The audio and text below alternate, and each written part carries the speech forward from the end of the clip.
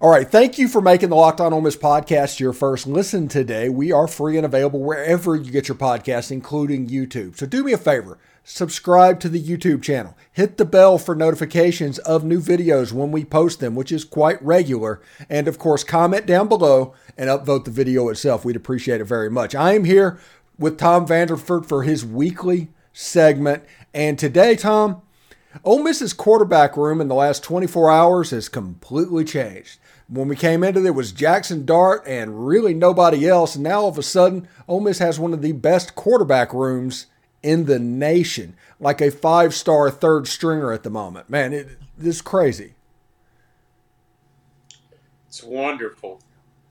It's wonderful. The one thing that my perspective is that's different from everybody else's is I'm glad we got Spencer Sanders. He's an experienced person. And if Jackson Dart were to get hurt, that's a heck of a guy to have to come off the bench. Nothing against Kincaid Dent. I wish him the best. But they're not in the same stratosphere, in my opinion. But then we get to the freshman. You know, one of the highest rated quarterbacks in the history of recruiting services.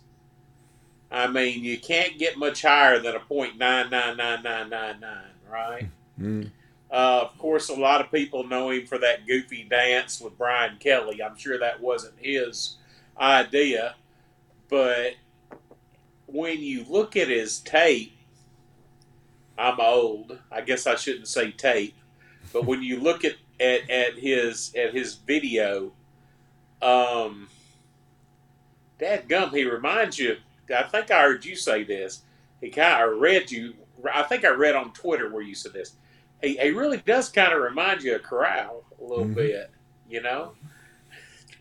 And some of his throws, it's uncanny. It really is.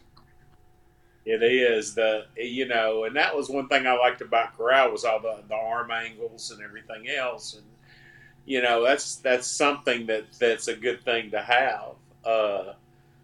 But no, I'm thrilled. This is the deepest the quarterback position has been that I can remember ever at Ole Miss. Since probably 62. Glenn Griffin, Bobby Franklin, those guys probably is the last time Ole Miss had a quarterback room that was this deep. Oh, yeah. And we're, in my opinion, we're good at receiver. I think we're good at tight end. The kid from Washington, I love that.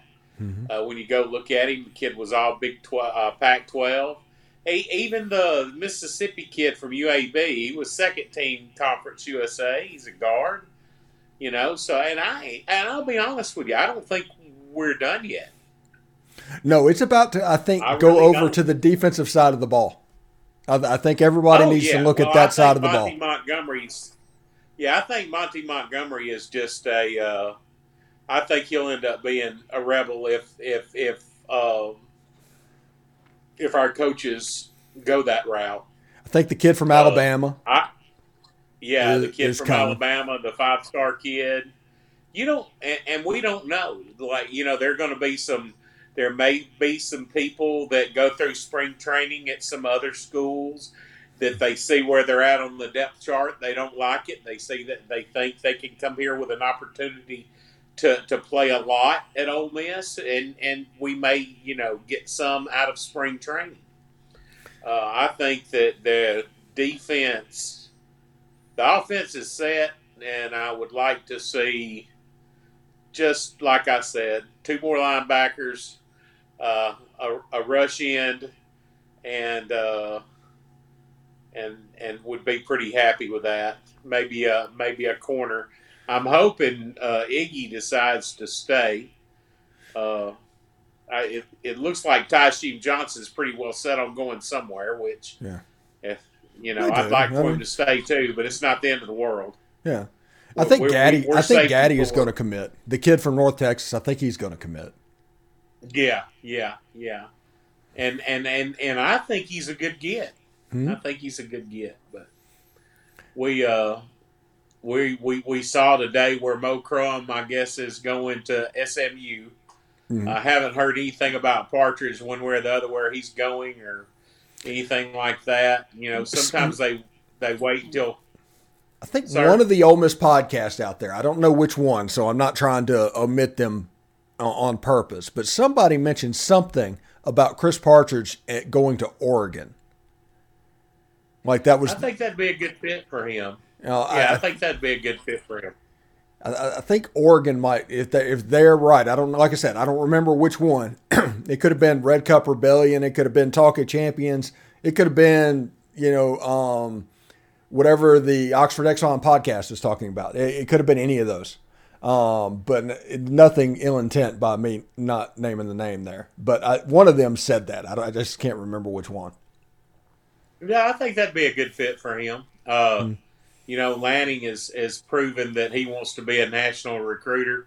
He dipped into Mississippi and got Dante Dowdell, and he that would be a good fit for him. I think. I'm starting to like what I see.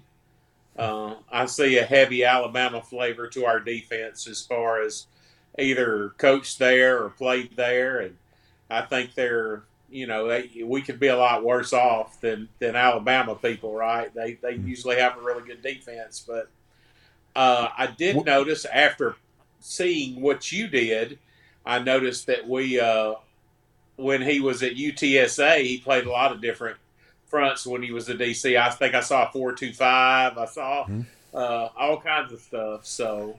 Yeah, I watched 4 games today. I watched 4 games of UTSA from 2016 and 2017. And offensively, UTSA wasn't the jam. That was a painful watch when they were on offense. But defensively, that was a scheme that attacked. And it matched up on the personnel. If you wanted to line up in 12 personnel or 22 personnel, hey, he's going to go out there in a basically 3-4, which with a traditional 5-man front with both of the ends on the line. But if you wanted to get in the shotgun and spread it out and play where 10 personnel or something like that, he would go into a 4-2-5. Sometimes it would look like a 4-1-6. And he had the ability to bounce around to all of that. It was pretty cool. And I looked at it and I looked at everybody's like, what are we going to do with defensive linemen? How are we going to handle that with defensive linemen? Well, you watch 2 seconds of UTSA play and you go, okay, Cedric Johnson, Jared Ivey, J.J. Pegues, and Josh Harris as your starters. Now, you need to work on depth pieces behind that, but we can get a 2 deep off of that list. I mean, we have the people, Jamon Gordon can play in there. Xavier Harris at nose guard. Right. At the end position, it could be true, but we have Kari Coleman who has experience in a 4-man D-line front. So him and Cedric Johnson can alternate based on pass rush packages and things like that.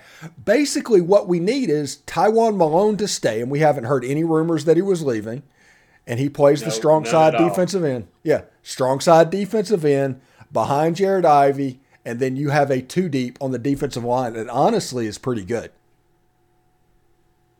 It is. It is. And, you move back to linebacker.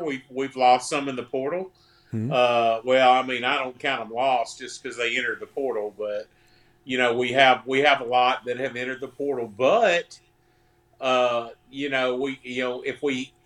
mentioned Kari Coleman, he could play outside if he had to. Perkins is going to be an instant starter. He's 5-star talent. He's going to play, or at least be in the 2D. And Jean Baptiste, of course, is gonna be one of your big linebackers. And I think they're recruiting the other linebacker on campus. May end up coming to Ole Miss, and the kid from Alabama. And that would be the other. You're fine. Yeah, then you're golden. Yeah, and you've got quarterbacks and safeties all over the place. The defense personnel, fine. Now the question is, and I made this tweet today. There are so many toys on this offense right now that everybody's going to focus on them. But maximizing the defense moving forward is what the 2023 season will be about. If you maximize it, if it's a top 50 defense, 10-2 might not be an issue for this team. I agree. Seriously, even with our schedule. Yeah, if you have a top 50 defense with the skill position players they have offensively and the toys that Lane Kiffin's going to have to play with, this team's going to be fine. But if the defense struggles, that's where the wins and losses can kind of slip away, and you're looking at an 8-4, something like that. And I do think that as this defense gets better, this team's going to get better, because I don't see any sign that the offense is going to slow down. This offense has so much talent right now. Oh my goodness. Even more so probably than last year. It's ridiculous. Yeah.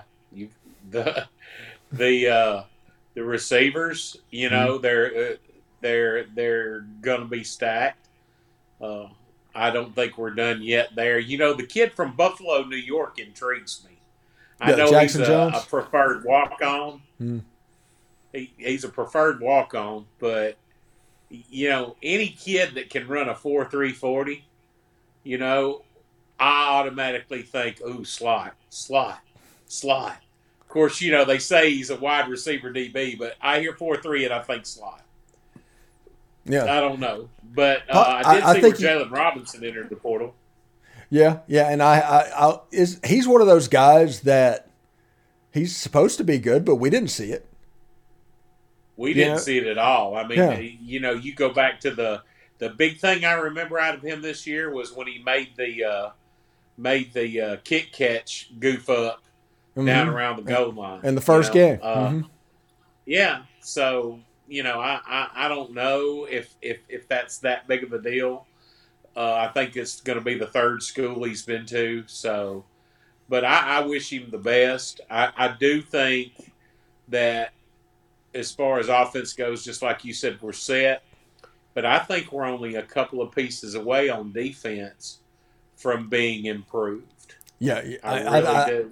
I think so. I think with the transfer portal and the way it goes, and I realize everybody needs to realize that while the window closed Wednesday, today is the deadline for teams to put players in the transfer portal. So if they say at 4:30 on Wednesday, hey, I want to transfer, the school has until 4:30 on Friday to put that in there. So there's still some other names that could come out. Now, I don't know how many because most people that were going to transfer already did, but we'll see. I think it's a pretty cool thing, you know, for old hats that understand what's going on, that I really enjoy this. But Chuck Rounsaville from the Ole Miss Spirit is kind of getting back into the game. I don't know why. I don't know what the impetus is before it. But every day he is developing a reputation for just dropping insider nuggets, because Chuck is nobody needs to take this the wrong way. Okay, if anybody hears this podcast and they consider themselves an insider, I'm not talking about you. But the lone, true, only insider that Ole Miss actually has is Chuck Rounsaville. Oh yeah, he's been doing this since we were kids, man. Yeah, it's his life. Yeah. So, and he's got connections upon connections upon connections. But I was very happy. You know, we talked last week. And we said, you know, today we'll kind of know the tale of the tape. And I'm thrilled with the offense, and I'm cautiously optimistic about the defense. Yeah, and I think Golden. I think scheme-wise, we're where we need to be. Defensive coordinator. Mm-hmm. I think he's a good defensive coordinator. I really do.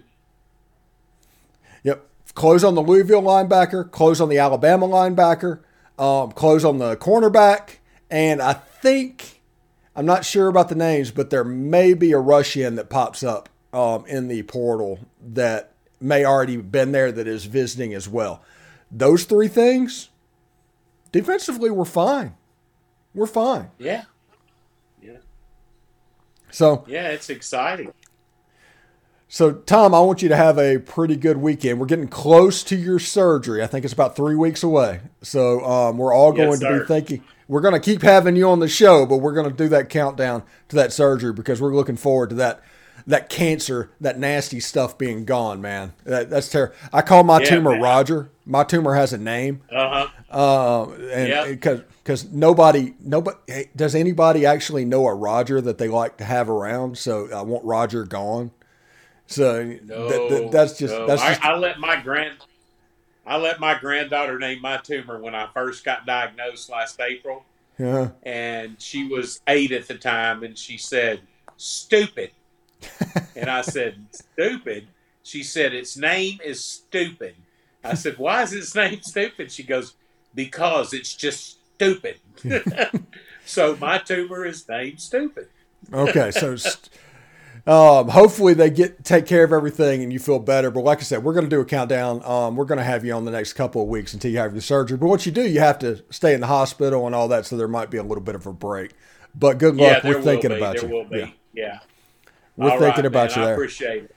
No problem. Yes, and I want to let everybody know, thanks again for making the Locked On Ole Miss podcast your first listen every day. Make sure you check out our brand new podcast, Locked On College Basketball. It's everything you need to know about college basketball in one place. Plus, hear from big name experts, insiders, coaches, and players. It's Locked On College Basketball, available on YouTube and wherever you get your podcast. Tom, thanks again for a wonderful episode. I can't wait to put this one out. I think people will really enjoy it. But we'll see you next week, bud. Yes, sir. Hotty toddy. Hotty toddy.